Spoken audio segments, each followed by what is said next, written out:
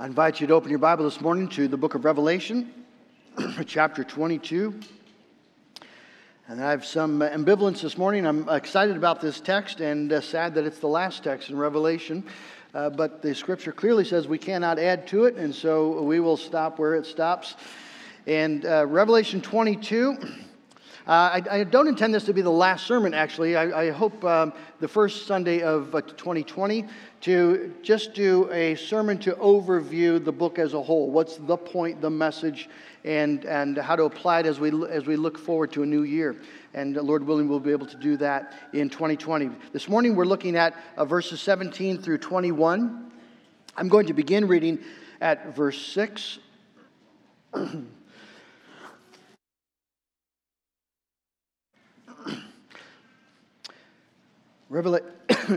Revelation 22.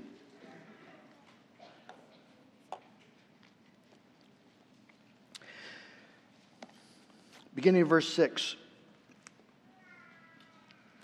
And he said to me, "These words are trustworthy and true. And the Lord, the God of the spirits of the prophets, has sent his angel to show his servants what must soon take place. And behold, I am coming soon. Blessed is the one who keeps the words of the prophecy of this book. I, John, am the one who heard and saw these things. And when I heard and saw them, I fell down to worship at the feet of the angel who showed them to me. But he said to me, 'You must not do that. I am a fellow servant with you and your brothers, the prophets, and with those who keep the words of this book.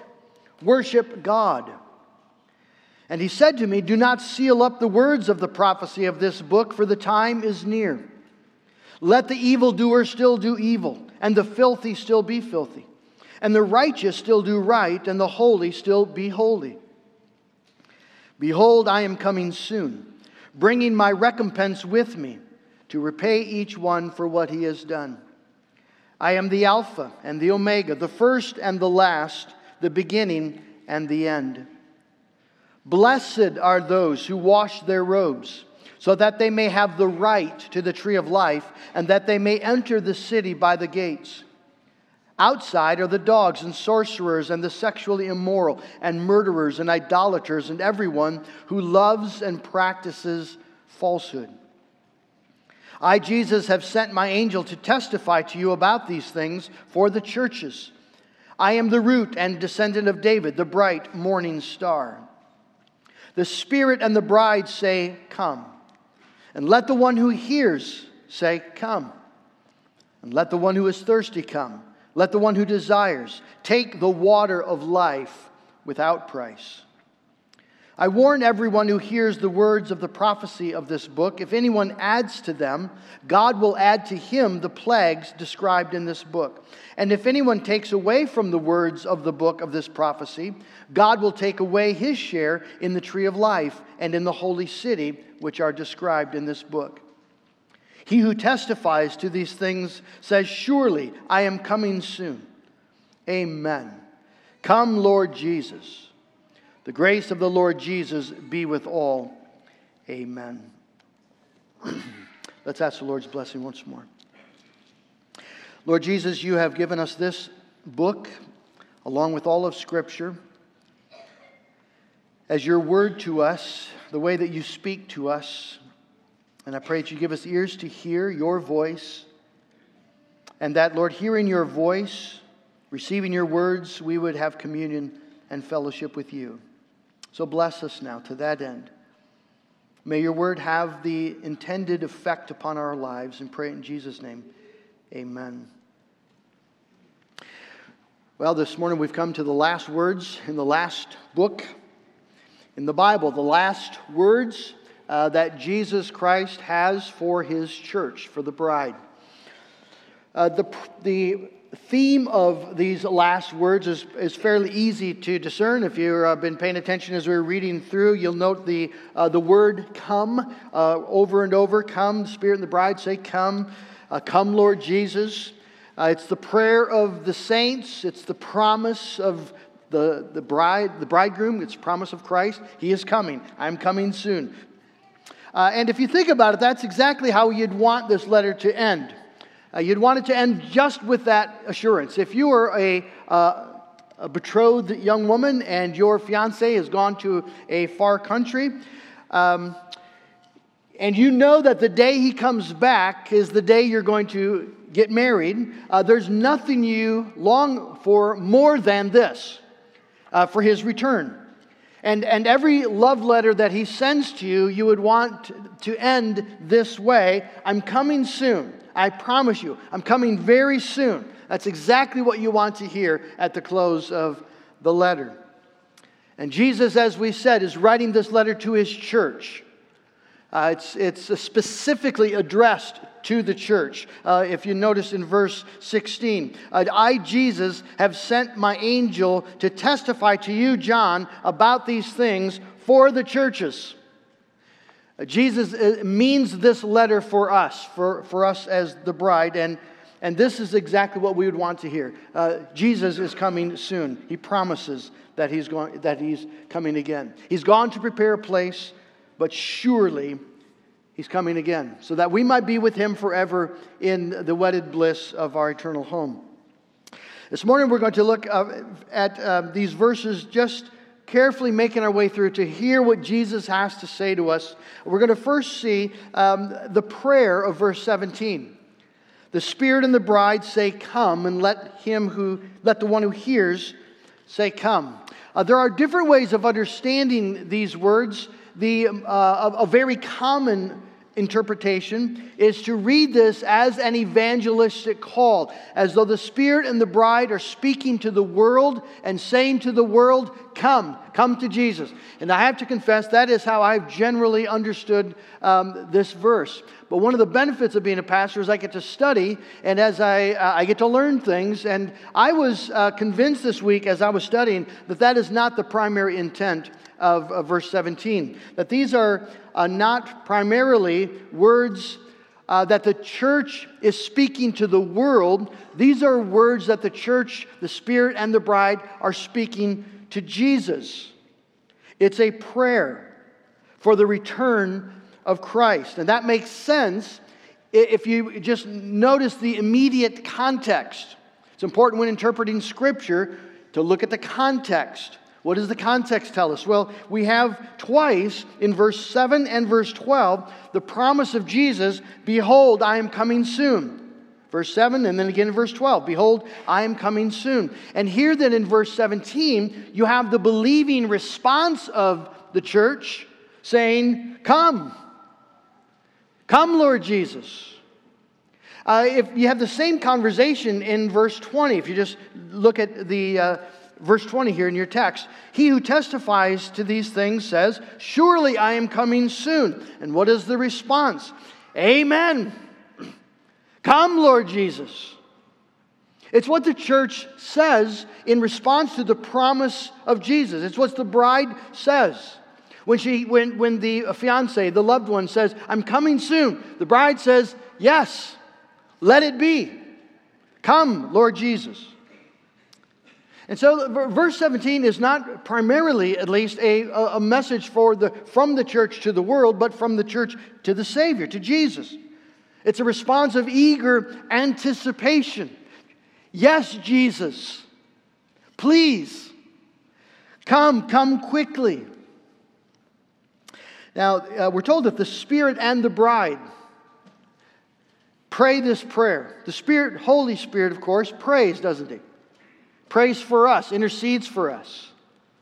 The Spirit leads us, the church, in this prayer for the return of Jesus Christ. The Spirit has been given, if you can think of it as a friend of the bridegroom who's been sent to help make things ready for the wedding, and specifically to prepare the bride. The Spirit comes then to Jesus' betrothed people, to His church, and He has the jealousy of the bridegroom. And so the Spirit is constantly reminding us, don't go running after other lovers. You belong to Jesus. You've been betrothed to Him. The Spirit unites us to Jesus Christ by faith. The Spirit keeps us in that fellowship with Jesus Christ as the Spirit takes the words of Christ, speaks them to our heart, helps us to grow in our faith, to confess our sin, He washes us with the water of the Word. And the Spirit does this, you see, because the Spirit of Jesus longs for the things that Jesus longs for. And the Spirit has sort of a spotlight ministry. What He does, the Spirit does not draw attention to Himself. He throws the focus always on Jesus Christ. And so when the Spirit is praying, "Come, Lord Jesus," you see the Spirit longs to see Jesus receive His joy. And the joy of Jesus is to receive His glorified, perfected bride to Himself. Remember, He prayed this when He went to the cross. "Father, I desire that they might see my glory, that they might be with me where I am." Jesus has a longing to be with His bride, and the Spirit shares that longing. He wants Jesus in all of His glory as the victorious King to receive all the glory and praise that He deserves as the final reality of His redemption is revealed, a perfected, beautiful, glorious bride. And so the Spirit says, "Come. Come, Lord Jesus. Receive this bride for whom you died. Come receive all the glory and dominion and honor that is due your name as you finally and fully destroy the work of the devil and you take your beautiful, perfected bride to your eternal home.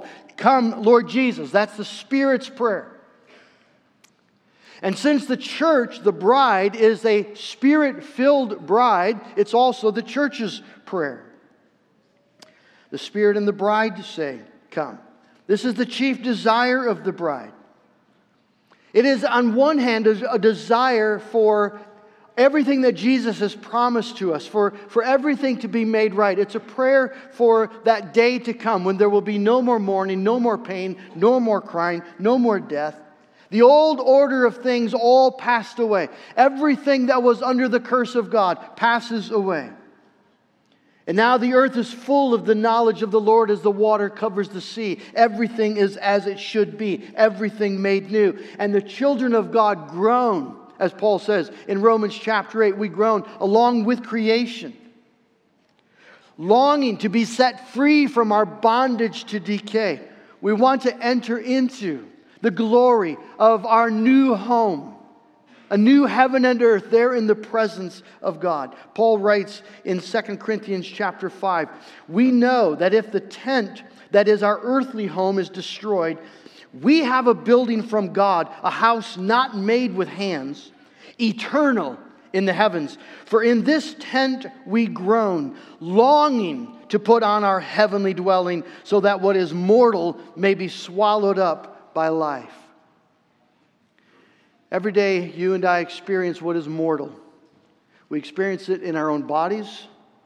We experience it in the bodies of loved ones. Yesterday we had the joy of celebrating Christmas here with my family.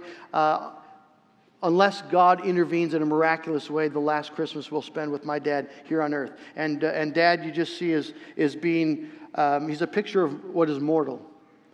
And yet within that, there's that spring of that flame of faith, and the prayer of all those who believe in Jesus Christ is that what is mortal might be swallowed up in life, swallowed up with immortality. And everyone who watches a loved one who knows the Lord pass away knows that they have passed from this life to wake up resurrected. To wake up in the beauty of life. And so the church, we long for this. And so when we're saying, "Come, Lord Jesus," we're praying, "Lord Jesus, we want all that you've promised to us." But that is not the primary thing we pray. "Come, Lord Jesus" is not primarily a prayer for the new heaven and a new earth. It is primarily a prayer for Jesus. We want Him. We want to see Him and be with Him. That's the primary longing of a Spirit-filled church.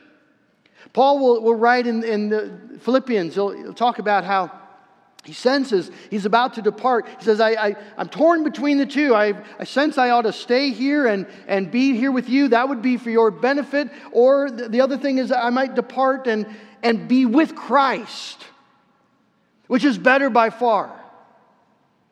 And Paul thought of heaven, he thought of Jesus. And that's exactly how it should be with us. What would you think of a bride, a engaged young woman who was much more excited about the house her fiancé was building than about the fiancé? So she's showing you pictures, and it's the house and the house and the house. And is Jeff in there somewhere? I mean, is it where's? Oh yeah. But have you seen the living room?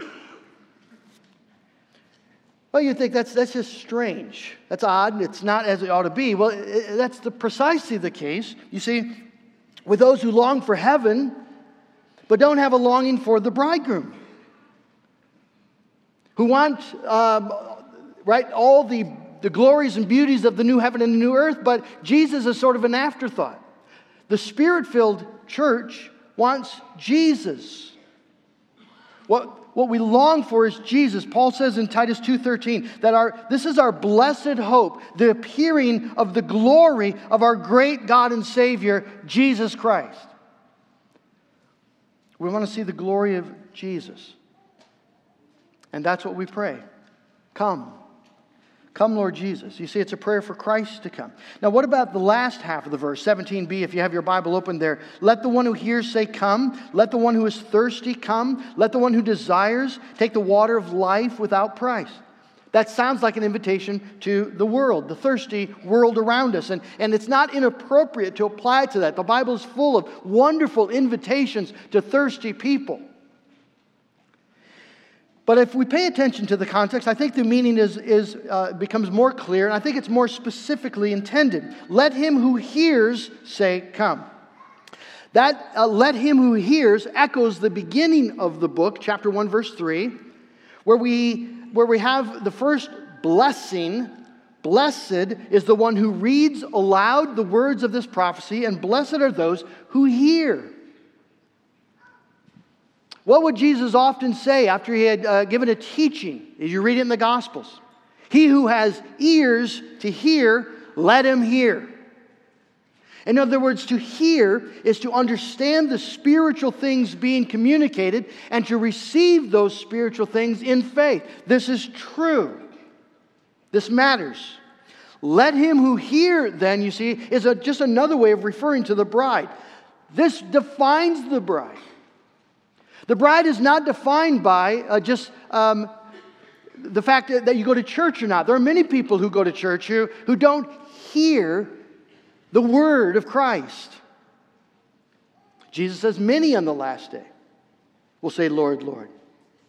But the church, the bride, hears Jesus speaking. And so Jesus is calling his true church to pray for his return. Let him who hears, let the one who understands what has been communicated in these pages, who understands the glory of Christ, who understands the conquest, the victory of King Jesus, who understands that this is how it is meant to be, that we will suffer, but we will triumph. Let the one who hears about this wonderful lion who is the lamb who has been slain, let those people say, come, Lord Jesus. Because this is moving towards a glorious end. And we should long for it and desire it. Let him who hears say, come. And let the one who is thirsty come. Well, that could seem like a reference to the world around us. Again, it is not inappropriate to say this to the world. Are you thirsty today? Because you've drank all the out of all the wells of this world, you've drunk the water that the world provides and found that it just makes you thirstier. Are you thirsty? Come to Jesus. If you're here this morning and you sense you've never actually come to Christ with confessing your sin and believing in Him, casting all of your hope for this life and the next upon Jesus. But you just sense you're empty inside. You're dry inside. There's no joy. There's no life inside. Jesus says to you this morning, come and drink. But He has a message here for His church as well. Right? He has a message for His church. Let the one who is thirsty come. Let me ask you this morning, church, aren't you thirsty? Are you satisfied with this? Nice house, decent job, couple kids, friends, pretty snow. Is this enough for you? If this is all that Jesus came to give you, would you say, yeah, that's good, that's enough, I'm satisfied? No, if the Holy Spirit of God is within you, you resist that thought. If we've been saved, if this is all that it is, if we've been saved just for this, we're of all men most miserable. Who in the world is more thirsty than the church? You see? Those who've tasted the first realities of the love and the grace and the person of Jesus Christ. That just makes us thirsty for more. Who is more thirsty for the fiancé to come home? Who's more thirsty for that than the betrothed? She wants him home more than anybody.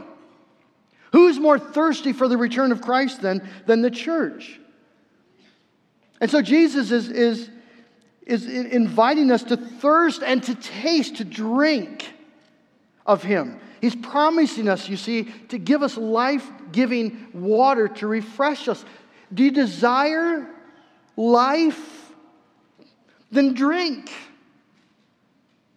You see, the church's confession, we taste thee, O thou living bread, and long to feast upon thee still. We drink of thee, the fountainhead, and thirst our souls on thee to fill. You see, Jesus knows that that life, or let me say this.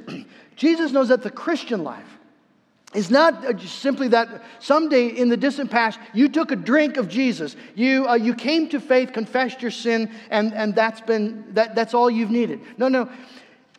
That is sufficient to bring you into communion with Him, but when you know Him, you see, you want to know Him more. You want to be more like Him. You want to drink and drink and drink, and that's exactly what Jesus is inviting us to. Do you desire Christ? Then come and drink. Well, don't we need this every day to drink of Christ? Jesus invites you. You see, every time you fall into sin, come and drink. Every time your heart is broken by the brokenness of the world, come and drink. Every time you grieve failure and loss, every time you just sense this longing for more, for better, for what Christ has come to give you, Jesus says, drink, drink, drink of me. Take the water of life without price again and again. It's how we endure. And it's what we're going to do in heaven. We won't stop drinking in heaven. Remember the river of the water of life that flows from the throne of God, and that feeds the trees that are along the river banks, and that water produces this wonderful fruit every season, and we get to eat of that fruit, participating in the water of life, and we'll do that forever. We will drink of Christ Jesus forever. That's heaven. But we get to do it now. O Christ, He is the fountain, the deep, sweet well of love. The streams on earth I've tasted, more deep I'll drink above. We get more. That's what Jesus is inviting us to. Come, you who are thirsty. Come and drink of Jesus. Now there's a principle here in verses 18, 19 that might seem surprising. It doesn't sound like the way we would normally end a love letter. It might even sound shocking to us that Jesus would speak so strongly as He closes out His letter. I warn everyone who hears the words of the prophecy of this book, if anyone adds to them, God will add to him the plagues described in this book. And if anyone takes away from the words of the book of this prophecy, God will take away his share in the tree of life and in the holy city, which are described in this book. So 2 questions. We want to first ask, what is he saying? And then we want to ask, why is he saying it? First, what is he saying? Friends, Jesus is clearly, unambiguously highlighting the incredible, indispensable, non-negotiable principle of Holy Scripture. He's telling us that this book is his book. It's not ours. It's his. He's the author of it. And he means his church to preserve it, to keep it, to not tamper with it. And he threatens deadly things if we do tamper with it.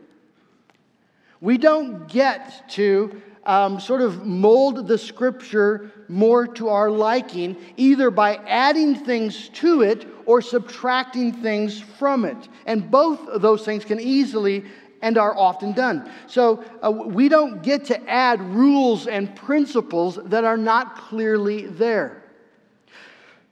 If you look at the history of the church, you'll find in different times people would forbid others to marry. Paul speaks of some cults that were doing that, forbidding people to marry. Others at times have forbidden the use of alcohol.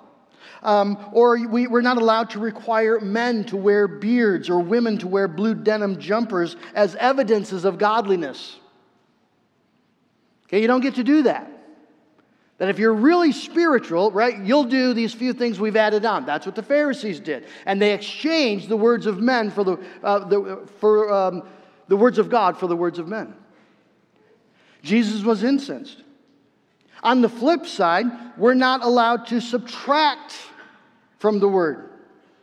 We're not allowed to remove or ignore teachings we don't like. It's one of the benefits of doing expository preaching, where you simply have to go through the book and you've got to say what it says. It's Jesus' Word. Sinclair Ferguson tells the story of a time when a member of the British royal family went to the rector, the pastor, the preacher, after the service, and she asked him, tell me, is there really a hell?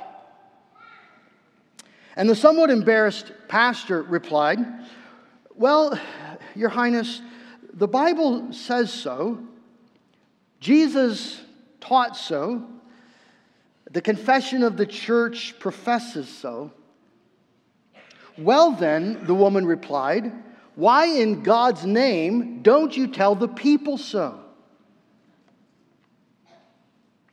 Why wouldn't a preacher, particularly if he's dependent upon royalty for his paycheck, why wouldn't he want to speak about hell for those who have a nominal Christianity only? Well, it's evident why he wouldn't want to. It could cost him his job. But see, we're not allowed to subtract things from the Word. It's always a temptation to quietly ignore the teachings of the Bible, particularly if it's going to cost us something, particularly if it's contrary to the contemporary, the spirit of the age. There are many professing Christians today who are simply choosing to ignore what the Bible has to say about sexual ethics. And this is heterosexual, homosexual, transgender, doesn't matter. People just decide that whatever the Bible says about those things are really, it's an old book, different times, doesn't mean what it seems to say. We don't have to be bound by Scripture on those issues. Well, we need to hear the words of Jesus that if we tamper with His Word, He will judge us. Jesus says that He will take away, that God will take away your share in the tree of life and the holy city. I don't know how to, a scarier thing to be said, a more threatening thing to be said. He'll take away your share in the tree of life. Your share in the holy city means you don't get in. You're then on the outside with the sorcerers and the liars and the sexually immoral. Now, for some of you who are theologically inclined, you might be thinking, well, does that mean that Christians can lose their salvation? If you can lose your share in the tree of life and the holy city? Well, what it means is, don't tamper with Jesus' word. Because if you do, you are really and truly endangering your eternal soul. That's what it means. He means what he says. We should tremble when we see people subtracting from the Word of God or adding to the Word of God. We need to warn them. Don't do that. Don't go there. Do you not know what Jesus said? Now, why does he say this? He says it for two reasons. First of all, this is a covenant book. It's a covenant document. It's like a marriage contract, you see? And we don't get to mess with contracts. So imagine if you're married, that your spouse one day comes to you and says, I thought you should know I've slightly modified our marriage vows. You know that part about keeping myself only unto you as long as we both shall live? Well, yeah, I decided to take that part out. The rest is fine. Love, honor, and cherish. I'm fine with all of that. It's just that keeping myself only unto you. That's the only part I'm taking out. I just wanted to tell you so that if I don't come home some nights, I didn't want you to think I was violating our marriage vows. And you would say, oh, sure, yeah, that's, I totally understand. No, you would not say that. You think, what in the world is this person thinking? He is destroying the marriage. That's how you would respond. Well, friends, this is what people do to Jesus all the time. Jesus, I love you, love the book. However, there's a few things in here I'm just not as comfortable with. These claims to personal holiness as necessary it just seems a little strong. The requirement to be a part of the church. I mean, people just don't think that way anymore. I love you. I believe in you. I promise you I believe in you. There's just this one part of the document I'm not comfortable with, and I just want to make sure you're okay with that. Well, friend, he's not okay with that. It's his book. It's his document. It is what, you see, binds us together as the lover and the bride. He's made a covenant document with us that he means for us to keep. Remember what he said? Blessed are those who keep the words that are written in this book. And those who don't keep the words that are written in this book are the people who are going to find themselves on the outside of the new heaven and the new earth.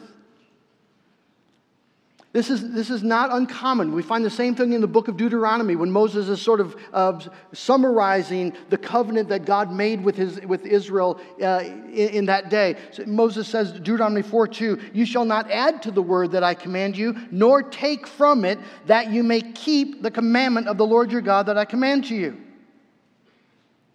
So friends, just understand why Jesus is saying this. This book matters to Christ. It matters profoundly to him because he loves his bride. And just as a spouse would react in outrage over a spouse who had decided to just change the contract and remove some of the clauses, Jesus says that he will respond in the same way. And we should not be surprised. And then let's just listen and hear our Lord on this. This is why throughout the New Testament you hear the apostles saying, watch out for false teachers. They're either adding or subtracting from Scripture. And it'll cost people their soul. But secondly, Jesus says this because it's the way that we drink of Jesus. You see, friends, a love letter is not a dusty, dry combination of ink and paper. A love letter is a living, breathing expression of our lover's thoughts and desires. We hear our lovers speaking to us when they write. And that's exactly the same when it comes to Scripture. It's not a dusty collection of theological truths that we can categorize. It's a living, breathing expression of Jesus' thoughts and desires, and He wants us to hear and know these things. The writer of the Hebrews said that this word is living and it's active. It's not just God breathed, it's God breathing. Jesus speaking. And it's a vital part then of our communion with Him. Jesus says in John 15:7, if you abide in me and my words abide in you, ask whatever you wish and it will be done for you. Abide in Christ and having the words of Christ abide in us are the two sides of the same coin. Now I know that for some of you, well, for all of us from time to time, it's as easy to believe and it can be difficult to experience. All of God's children at times will experience, there will be times when this just seems dusty and dead and dry. You'll open it and you'll read it and it won't do anything to your heart. You'll barely maybe understand what it's saying. You might even find yourself offended by what it's saying. You won't get it. It doesn't inspire you in the least. Friends, that's normal for a Christian. I want to encourage you, if you're there today, you're not alone. Every believer has times when the Bible feels dead to them. That's why it's so critically important to listen to what Jesus is saying right now. He's promising you that this is His book. These are His words. Can you trust, can I trust that the Jesus who created you and me out of the dust of the ground, the Jesus who ordained every single one of our days, the Jesus who knows us better than we know ourselves, the Jesus who gave His life for us on the cross, who was brought back to life, so that we could be brought to life. The Jesus who now intercedes is at the right hand of God in heaven, ordaining all things. I mean, can we trust that Jesus knows what we need? And that He's not wasting ink when He writes this book. That He's actually given it to us for our teaching and correcting and rebuking and training in righteousness. I think one of the ways that people, that we get confused is that we come to the Bible looking for inspiration when what Jesus has written it for is sanctification.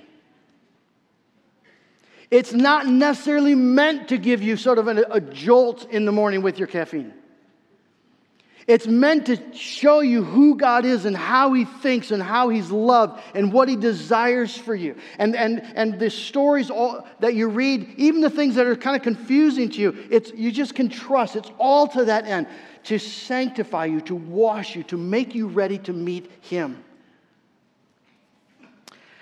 This past week I was reading an account of my grandfather's life. He was converted as a young man, probably 19 years old, in Chicago, 1905. A few years ago. There are approximately 3,000 now descendants from Grandpa. Over 95% of them are still in the church. And I was reading this account. It just struck me again that what defined his life was the Bible. He read it every day, morning and night. He read it every single meal that the family sat down together. They opened the Bible. I have to say that was our practice too at home. Dad, breakfast was usually, because we ate early and got out to the chores, so we didn't usually have breakfast together as a family. But every meal that we had together as a family, we read Scripture. It wasn't always inspiring. The begots got really long. But it was always effective to the purpose that God had given it. Jesus wants us to understand the importance of His Word. It's non-negotiable. Let us be people of the book. Let's wrap up. Third, the promise. He who testifies to these things says, surely I'm coming soon.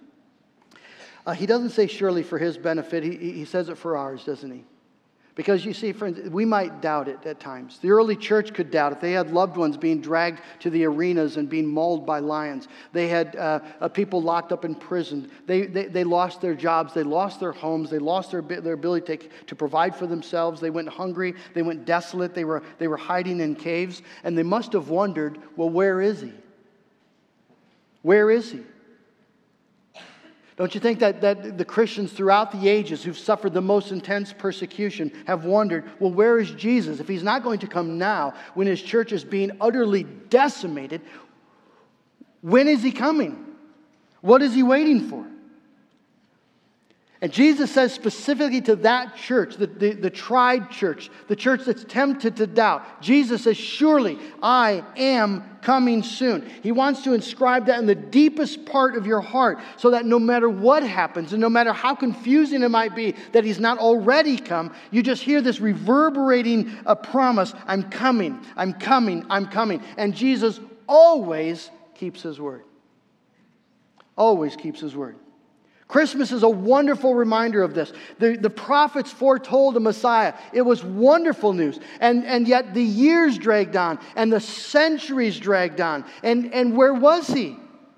As Israel is being brought into captivity, and even when they come back, they're never what they were under the glory of Solomon. And there's just division and there's decay, and some people scoff. He's not coming. And others just decide to, in sort of a cynical way, yeah, we believe that, but we're going to just get on with life in this world. But the promise remained. The word never wavered. And in the fullness of time, on one beautiful night in the little town of Bethlehem, the word was fulfilled and the Messiah was born. And it's exactly the same for us today. Jesus has promised he's going to come again, and there are people who scoff, and there are many who, they sort of believe it as an idea, but in truth, they're just getting on with making life happen in the here and now. But he's coming again. He's coming again. And no matter how the devil is going to rage, and we're told he's going to rage, and no matter what trials we're going to face, and we're going to face trials, nothing can prevent Jesus from returning. He is coming surely. And every single day that passes is one day closer to his glorious return. And if you pay attention, you can almost hear the rumble of the chariots of heaven. He's on his way. So what do we do till then? Well, that's finally the provision. The grace of the Lord Jesus be with all. You see, friends, Jesus is coming soon, but his grace is already here. The grace is already here, present right now in all of its pardoning, sanctifying, preserving, sustaining power. We're not alone and we're not left to our own resources as we wait for the glorious appearing of our Savior. The King on the throne is pouring out his sovereign grace and favor on you every day. He's opened for you the treasury of heaven, the storehouse of God's favor and love and mercy and kindness, and it's sufficient for the journey. We live in grace. I love what Paul says in Romans 5:2. Through him, through our Lord Jesus Christ, we have also obtained access by faith into this grace in which we stand. And we rejoice in hope of the glory of God. We stand, we've gained access into an arena of grace, and in that place of grace, we rejoice in the confidence of the glory of God. You realize that's what it means to be a Christian. That's your identity. If you've come to Jesus by faith, you've come into an arena of grace. And it's grace sufficient all the way from justification to glorification. That the grace that justified you, right? Titus 3:7, being justified by his grace, we might become heirs according to the hope of eternal life. If it's sufficient for God in heaven to say, but based on the work of Jesus Christ, innocent, forgiven, then that grace is sufficient to sanctify you, to keep you from stumbling and falling away, and to present you without spot and great joy in his presence. The grace of the Lord Jesus be with all. And that's enough. It's sufficient. Through many dangers, toils, and snares, we have already come. But it's grace that's brought us safe thus far, and it's grace that will lead us home. Friends, we don't lack anything. And that's Jesus' final word in this book to you. Grace. Sufficient grace. To bring you and me one day before his presence. Amen.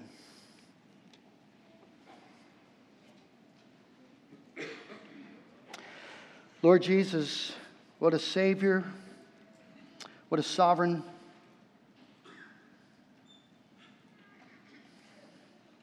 Who are we that we should be the recipients of such wonderful pardon, such a wonderful salvation, where we are made the bride of Jesus Christ and promised to be in his presence forever.